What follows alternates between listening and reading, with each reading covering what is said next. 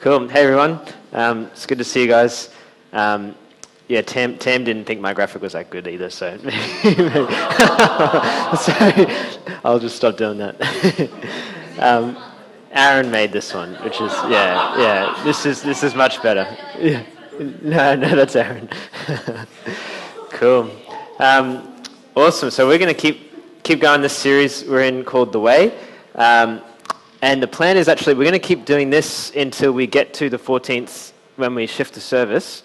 And then, yeah, we're just shifting the time, but it's also an opportunity to kind of, I guess, not fully relaunch, but just say, hey, let's come together and let's really intentionally start to build our community. And part of that is I'm going to do some teaching just into church as family, the importance even of eating together, spending time together, doing life together. That's what church is really about. Not really just walk in for an hour and leave, but that we actually do life together. We actually walk together. And we'll talk more about this later on. But the plan is that we get to a stage where actually everyone brings food each week, and we do potluck each week, and we don't even have to go out to North Lakes and spend heaps of money. We don't have to have just 2 or 3 people cook, which is so much work, but actually we just get this habit of each week we just bring some food and we put it all together and we just eat. And if that's sounds really daunting, we just buy a barbecue chicken every week. There's something like that. So that's sort of the plan, to try and cultivate a value of eating together and doing life together. So that's kind of where we're going, which could be a really sustainable way to do that and really build community, which is awesome. But we're staying here for now. So we're looking at The Way. Last week we had testimonies. That was awesome. But we actually missed at night a message in the Sermon on the Mount. So last week in the morning I preached on what Jesus says about oaths or telling the truth. And that's on the podcast if you want to catch up. We probably will do that one at night sometime in the future, maybe towards the end of the year. We're kind of just jumping one paragraph in this Matthew's Gospel, and then now we're going into retaliation. And just to really quickly recap where we're going, we're saying that Jesus has come to die for us so that we can be forgiven, but he's also come to show us a new way of life and give us the power to live that out. That actually his grace is not just grace that gets rid of our guilt, but it's his grace, it's his power that actually transforms us to walk in new life, to actually walk to become like him. So he actually goes through and says, what does this look like? And we're going to look at some verses tonight that particularly you've probably heard before, and they're very challenging, and they're quite confusing, and some people even think what Jesus is saying is just ridiculous. So what I'm sharing with you tonight about retaliation, some of these verses, I had to do a lot of study this week to figure this out, and I've landed somewhere, and I'm just going to present where I've landed to you, but I encourage you to discuss with each other. I encourage you to study this some more. Other people disagree and take this a little bit differently, and that's okay. But we're going to sort of journey and walk through this together, because these are some very significant verses and things that Jesus says. So we're looking at his teaching on retaliation. So I'm going to pray, and then we're just going to go right in, just look at the text and sort of pull it apart. So Lord, we just thank you that you are here, that you are present. Jesus, that you walked this earth and you said these words to crowds who heard you, that people wrote them down and we have them and we can hear them again. They're not just words on a page, but it's your voice. And we just ask, God, that you would give us ears to hear your voice tonight. Would you help us to discern what you're saying, what is true, and your way, God, that's different but is full of freedom and life and peace. And just ask Jesus, would you speak to our hearts and transform them tonight? Just pray this in your name. Amen. Cool. So, retaliation. This is what Jesus says. Again, he talks about the old, and he's going to give his understanding, the deeper understanding. He says, you have heard that it was said, eye for eye and tooth for tooth. All right. So, in the Old Testament, right, if someone punched you in the arm, you have to punch them back. Basically, is what it's saying. Not quite. If you got injured, right, if someone wronged you, if someone attacked you, the natural response is to attack back, right? Someone breaks your arm, I don't know, especially when you're like 2,000, 3,000 years ago, like tribes, like you want to kill their whole family or something like that. Like you retaliate, right? People retaliate and then it gets bigger and it's bigger and it gets worse. This was actually a law that was actually, although it seems kind of brutal, this is what it says in Leviticus. Anyone who injures their neighbor is to be injured in the same manner. Fracture for fracture, eye for eye, tooth for tooth. The one who has inflicted the injury must suffer the same injury. Again, it says this in Exodus. If there's serious injury, you are to take life for life, eye for eye, tooth for tooth, hand for hand, foot for foot, burn for burn, wound for wound, bruise for bruise. You get the idea, right? What the point is that the retaliation should be equal. Because our natural response when someone hurts us is to want justice. But the justice normally goes beyond. So this was actually quite a revolutionary command. Even though it seems brutal, the point of it was to limit the amount that someone could retaliate and actually to have equality and actually to have justice. So if someone broke your arm or stole your plow or something like that, like you can't go and do something worse because then that just gets worse and worse and worse. It actually limits it. And this right is pretty ingrained. Even in kids, like you talk to them, you talk to two kids that are having a fight, the first thing someone says, he hit me first, so I hit him back. And it's like that to them is perfectly just, right? There's this fairness, there's this equality. But the truth is, this doesn't really work out that well often, right? Like you can imagine this, like foot for foot. Like someone's foot accidentally gets broken, so I get to break your foot. And now we're good. Probably not. Right? It's not like, okay, good, you broke my foot, now we're even. Like that probably doesn't really work out that well. Like this was a legal limiting of retaliation, which was good, but something more than this is required, right? Just fighting back, just having equal justice in this sort of sense doesn't really get to the heart of what's needed because often it often doesn't work, right? Often we go beyond it. And often it still doesn't actually deal with the issues and the relational breakdown with people. So Jesus takes this a different way. Jesus says something that seems quite extreme. He's looking at this justice, this equality, this retaliation, and then he gets to the heart and he says this, "But I tell you, do not resist an evil person." Now this is very different. Right? This was fair. If someone hits, you get to hit them back.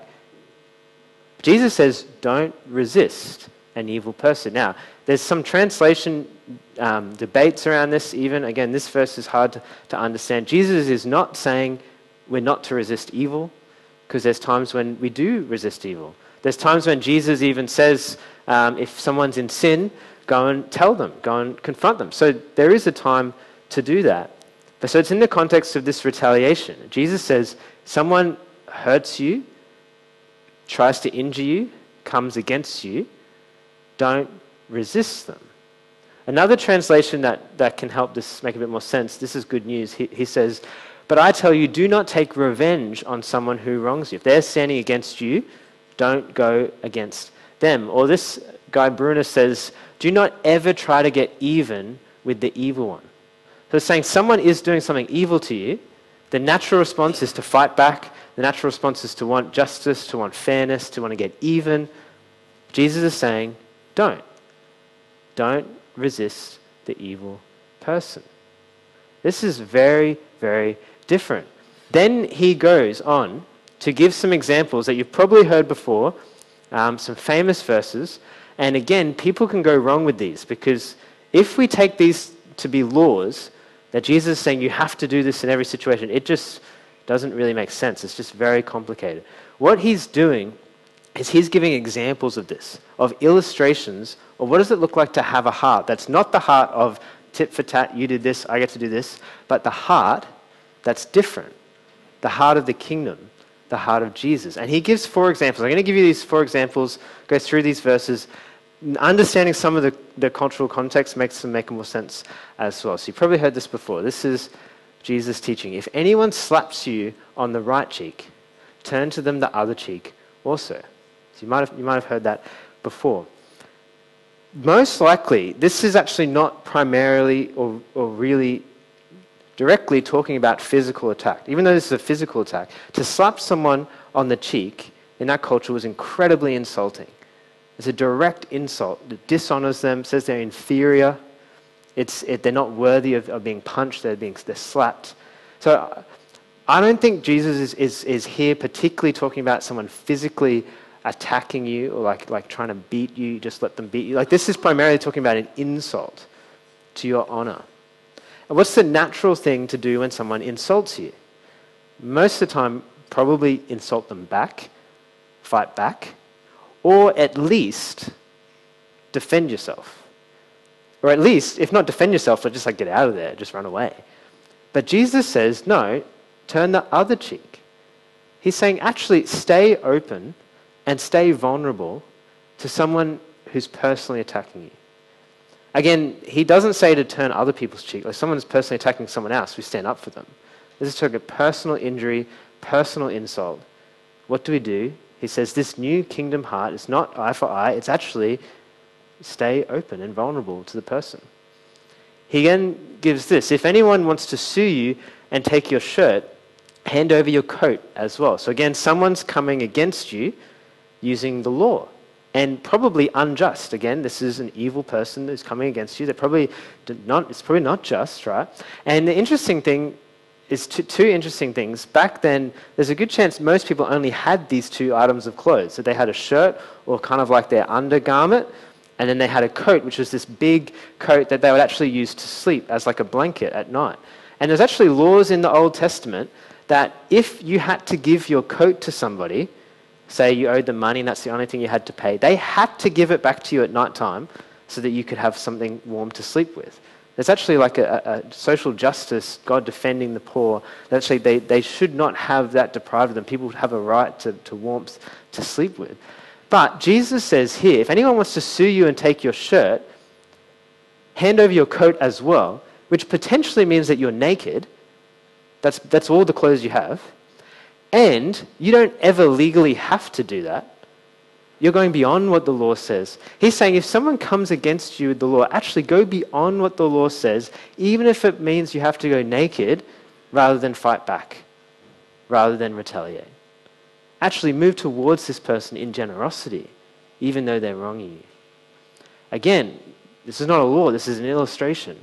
I don't think Jesus is saying that we never ever use legal rights, but it's getting to the heart of what he's saying. Then there's this one: if anyone forces you to go 1 mile, go with them 2 miles. Again, the context of this is really interesting. Jesus is speaking to Jews, and the Jews are under the occupation of the Romans. So Roman soldiers are around all the time. They're the occupying country, nation. And basically, right, a Jew could just be going about their business for the day. They could be walking to their job. They could be having a picnic with their family. And a Roman soldier's carrying a bag, and he's tired. He can just say to them, hey, you, carry my bag. But there was a law that said he could only request it for 1 mile. He couldn't be all day. But still, that's a fair way to go, right? Like, you're in the middle of something, and all of a sudden now you have to pick up this heavy pack and carry this bag, and it just reminds you that you're not really free, that you're under the occupation of Romans, right? And you can imagine people would hate to do this. But Jesus says, if anyone forces you to go 1 mile, so there's an obligation that you have to do that, that they can force you to do that, go beyond what they can force you to do. Actually, don't just assert what you legally are required to do, but go beyond that. Actually serve generously. Actually care for this person who's in some ways oppressing or exploiting you. Actually don't retaliate, but move beyond that and actually serve generously. And then the last example: give to the one who asks and do not turn away from the one who wants to borrow from you. Again, potentially this is talking about someone, again, exploiting someone, because it's an evil person. Don't resist an evil person. Someone who may be trying to take advantage of you. And the natural thing to do is, right, to give to friends, to give to people that we know that have some claim on our lives. But Jesus is saying, give to people just because they ask, not because they have some prior claim, and they may even be taking advantage. Now, again, this is not a law all the time. You have to do this exactly, because that means someone here is probably going to come up and say, hey, Tim, can I have your wallet? Jesus says, give to one who asks. and I'm asking, like that's not the point Jesus is making, right? Because sometimes to give to someone is actually doesn't benefit them. Sometimes the best thing that we can do for someone is actually not give to them. It actually doesn't help them. But it's this heart to actually want what's good for them, to actually care for them, even though their heart may be to take advantage. So we're just going to summarize these and say, these are the 4 examples I think Jesus is giving and our natural responses, right? Natural response when someone comes against us and insults us is defend our honor. Natural response when someone attacks us legally, assert our legal rights. Natural response when we're forced to do something, serve the bare minimum. And when people ask for things, we give to friends and family. But Jesus is saying, in the kingdom, we live differently. We have a different heart, even towards people who are doing evil to us. He says the kingdom response when we're insulted is actually to remain vulnerable. When people come against us with the law, is actually let go of our rights and bless that person. When we're forced or needing to serve, we serve beyond what is required and give simply because people ask.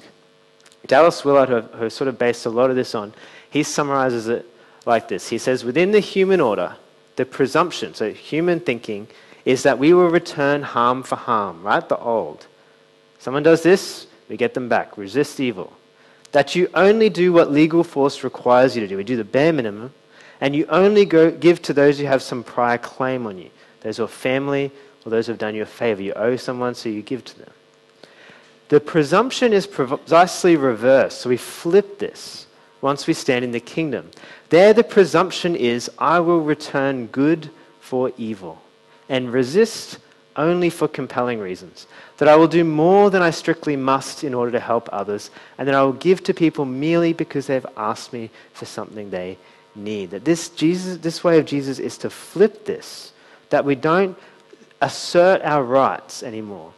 The way of Jesus is to let go of retaliating, of asserting personal rights, and instead overcome evil with good. When someone comes against it, and again, I think when Jesus is talking about this, he's primarily talking about personal, right? So this is not saying we don't stand up for the rights of the oppressed, or when people are oppressing others, we stand up for them, just like Jesus did. But when someone comes against us personally, we don't retaliate, don't assert our rights. Instead, we let them go and overcome evil with good. Some of the other verses in the New Testament sort of back this up. So the apostles, followers of Jesus, said this again in different ways. I'm just going to read you a few of them. This is in Romans 12. Do not repay anyone evil for evil. Be careful to do what is right in the eyes of everyone. That's the thing, right? Like the kids at school who he hit me, so I hit him. It's like fair in some ways, but hitting him is still evil, right? Like this person gossiped about me, so I gossiped about them. Like gossip is still evil. Like it's still returning evil for evil, whether they did it first or not. He says, be careful, do what is right in the eyes of everyone. Do not be overcome by evil, but overcome evil with good. 1 Thessalonians 5, make sure no one pays back wrong for wrong, but always strive to do what is good for each other and for everyone else. And last one, 1 Peter 3, do not repay evil for evil or abuse for abuse, but on the contrary, repay with a blessing. Actually bless those who seek to do evil.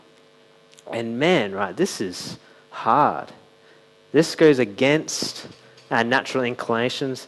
This probably as well brings up a whole lot of questions, like what about this, what about this? And I'm not really going to go into answering questions. I encourage you to ask them though and think through them and discuss them with each other. What is Jesus really saying? How do we live it out? But I just want to give you 3 kind of reasons why I think this is worth taking seriously, and why this, even though this seems crazy and different, is actually really good. That Jesus' way is good, Jesus' way is right, and Jesus' way is life. And what might it look like to actually live this way, especially right in a culture where we're so used to knowing what our rights are. We're encouraged all the time to stand on our rights, to assert our rights, to defend our rights, to live. We know it belongs to us and we can protect it and we fight for it. Like, what would it look like to let go of that and live this different way? I think one of the first benefits of this is that there's actually a freedom to love people, to love people who even hurt us and come against us. Now, when someone personally attacks you, right, when someone comes against you personally, it's very easy for that person to consume your whole world then. And you just react to them. You're just so aware of them, and you're aware of the injustice. And Jesus, again, is not saying that there's not an injustice. He's saying that the person is doing evil. There's an injustice. But it's easy then to get consumed with that. It's easy to want to defend rights. It's easy to want to get back. They need to know what they've done. Like I need to protect myself. And again, we need to work out what's appropriate. There may be appropriate times to actually take steps to get out of a situation, especially if it's abusive. And this is, again, it's not war, but working out the heart. But what would it look like to actually let go of all the energy that goes into defending ourselves, particularly our honor, particularly what people think of us? What would it look like to let that go and actually no longer react to people when they hurt us, but actually say, no matter how you hurt me, I'm going to love you. Actually, your behavior does not dictate whether I love you or not at all. And I'm actually free just to love. There's actually a freedom that I don't have to react, don't have to respond, don't have to control, but can actually just love and be vulnerable. And therefore that issue does not have to become consuming, because there's this big picture of God and his kingdom and what he's doing. And actually we can just let it go and actually choose to love. Dallas Willard puts it like this: we can be vulnerable because we are, in the end, simply invulnerable. That actually, when we think about it, if someone attacks our honor, it doesn't really matter in the big picture. We belong to Jesus. We're secure in him. He will defend us. He will protect us. No one can separate us from his love. If someone even abuses our stuff, it's actually God's stuff anyway, and he's given it to us, and he's our provider, and he's our protector. And actually, he's working all things. In all things, he's working for our good, and he will protect us, and ultimately, we are safe. And again, he's not saying this wouldn't hurt, or being vulnerable is not difficult, but ultimately, we are invulnerable. And ultimately, other verses in Romans say, God will bring justice. God will deal with people.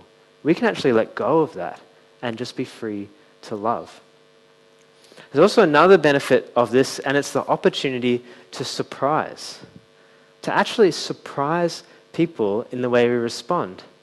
And then even potentially disarm them. That actually, when people are expecting that the natural response, right? Like when you're attacked, the natural response is to attack back. And often when someone's attacking you, they're kind of even fueled by your anger and reactivity. And actually, when we choose not to react, but actually surprise and just let it go, or love, or bless, it can actually surprise people and disarm people. Bruner says it like this: Jesus commands neither fight nor flight, but a third way. Stay right there and do something surprising. This was, some of you guys might know the story in Les Mis. The story, it's just a fictional story, but it's about this convict who's named Jean Valjean, and he ends up staying at this bishop's house, and the bishop just cares for him for a little while, but then he steals from the bishop. He steals some silverware and takes it, right? And the police catch him and bring him back, and you can imagine the police are happy, they've caught this thief. You can imagine Jean Valjean's scared what's going to happen. He's been caught, and now he's going back to this bishop who's already showed him kindness, and he has to realize that he's stolen from him. When he gets to the bishop, and the bishop says to the police, "Oh, thank you so much for coming back. You forgot the candlesticks. Here you go. I gave you the silverware, and now here's the candlesticks. Off you go." And it's this surprising response, right? Of he could have had justice for being robbed, but instead chooses to bless. And in the story, this man is transformed by this grace and just comes to God. And again, that may not always happen, but there's potential, there's an opportunity to surprise in that way. I'm going to show you this little video we've got there in a sec. Toby found this morning after hearing this message this morning. This is only like 1 minute video of this man who murdered a crazy number of people, something like 48 women or something like that, and has pleaded guilty, and he is fully open that he's guilty and he's done it. He's going to jail for life, and he's in this trial, and multiple people are just attacking him and just saying how much they hate him. And then right at the end, someone gives a surprising response, and it's the thing that breaks this guy. Maybe if you guys are ready, we can show that. It's just 1 minute.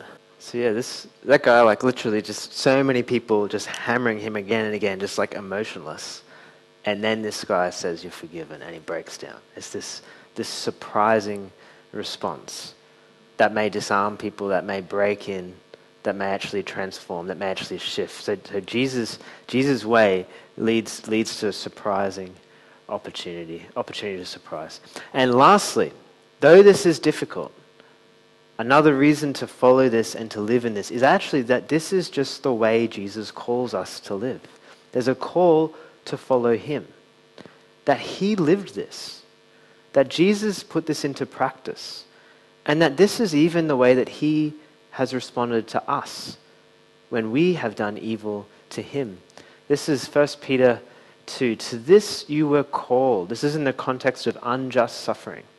This is crazy. Jesus says to these people, you were called because Christ suffered for you, leaving you an example that you should follow in his steps. He committed no sin and no deceit was found in his mouth. This is saying Jesus did absolutely nothing at all to deserve the suffering he experienced. Yet he suffered. When they hurled insults at him, he did not retaliate. When he suffered, he made no threats. Instead, he entrusted himself to him who judges justly. He himself bore our sins in his body on the cross, so we may die to sin and live for righteousness. By his wounds you have been healed. This is really what the cross is saying. We deserved evil for what we have done, but Jesus took it on himself and was wounded in our place. Jesus could have retaliated, but instead he bore it. He held it and he suffered. Like, it hurt. Again, this is not an easy teaching. This is not a teaching that says it doesn't hurt. This is a teaching that says this is suffering, right? But this suffering is actually the way that Jesus has lived for us. That there's this verse that says God demonstrates his love for us, that while we were yet sinners, Christ died for us. That we had done evil to him, but he repaid us back with good. And the evil that we've done to him, he bore it himself. He carried it himself. The people who are attacking him, he loves them and dies for them. And this, again, you may be thinking, this is just impossible. Like, I cannot do that. And that's in some sense true, right? Like, we can't. And that's the whole point, is that Jesus has died for us, but now he lives in us and empowers us, and by his presence, the one who has already done this lives in us and gives us the power to live this way as well, to shape our hearts. Again, it's not that we try really hard to do it, but he shapes us to become people who live this out, that we walk this way. N.T. Wright says it like this: impossible. Is this impossible? Well, yes, at one level. But again, Jesus' teaching isn't just good advice. It's good news. Jesus did it all himself and opened up a new way of being human so that all who follow him can discover it. When they mocked him, he didn't respond. When they challenged him, he told quizzical, sometimes humorous stories, forced them to think differently. When they struck him, he took the pain. When they put the worst bit of Roman equipment on his back, the heavy crosspiece on which he would be killed, he carried it out of the city to the place of his own execution. When they nailed him to the cross, he prayed for them. This is what Jesus is like. This is what God is like. The holy God of love and grace and true life. And he calls us to enter into that life. And it's actually the life of God, the life of Jesus, the life of freedom. Not free from suffering, right? There will be suffering, but there's life. And there's peace. There's joy in the midst of that. And as we finish up tonight, we're going to respond in a second by having communion, which is just so relevant, just to picture again that Jesus has repaid us good for evil. He didn't retaliate. He didn't assert his rights, but he let go of all. He had the rights of heaven, and he let them go and came to earth and went to the cross. And we are called to follow him, to not retaliate when people personally attack us with evil, to not assert our rights, but to overcome evil with good. So as we do that tonight, we want to center on that cross and what he's done for us, that we're called to treat others in the same way. But just to sort of center this and just make this really practical, just as a response tonight, maybe just now there may be somebody where this is just really relevant for you. There's a situation right now perhaps where you've been personally wronged and attacked. Maybe it's even ongoing. And in yourself there's this deep desire to retaliate, to fight back, to seek justice, to seek eye for eye, tooth for tooth. Or maybe even just to defend them, or maybe even just to reject them and just be done. I'm done. I'm just going to walk away. Like maybe you're in that situation. I just encourage you to just bring that person before God tonight, and just hold that, and just feel it. Feel even that again. If they're treating you with evil, it's unjust. It's okay to feel that, but then take that to the cross. And look at what Jesus has done for us. And look at what he did for us and what he did for them. And by God's grace, seek to release that person to God. Ask him, give your heart to actually bless them, to love them. People who come against us, the natural thing, right, is to go against them or to run away. What Jesus is saying, people come against us, we move toward them. We bless them. We love them. And I'm just going to pray in a second. Maybe if you've got somebody like that, and you may even hold your hand, you can just feel this anger, this injustice. Just encourage you to, in faith, bring them before God, and then slowly open your hand and just release them, and release the freedom to love them, the opportunity to surprise them, the ability to follow Jesus and represent him in this situation. So I'm going to pray. Then you can just do that in your own time, and then we'll come and take communion and sing some more. Yeah, Jesus, we just thank you that you are a God who is so good, and you're so good, Lord, that you would even die for sinners. Jesus, that you literally prayed for the people who are crucifying you, that we have done evil, and you've given us good. More than that, you've made us your children and adopted us. And you call us to walk in this way. And we just ask for your power and for your grace. Lord, even as Josh prayed before, would we be a community of this kind of love, God? A community free from retaliation. A community where we bless each other and just break down the bondage and the barriers that come up because of injustice and evil. Lord, will they all be overcome with good? God, we just ask that you would transform our hearts in this way. Jesus, give us faith. And just right now in this situation, Father, just that the people that are on our hearts where this is a real issue, we just ask for your grace and your power and your presence in us, Jesus, to release them, to bless them, to love them. And we just say we need your help. But would you do this work in us? Make us like you in this way. So we just pray this in your name. Amen.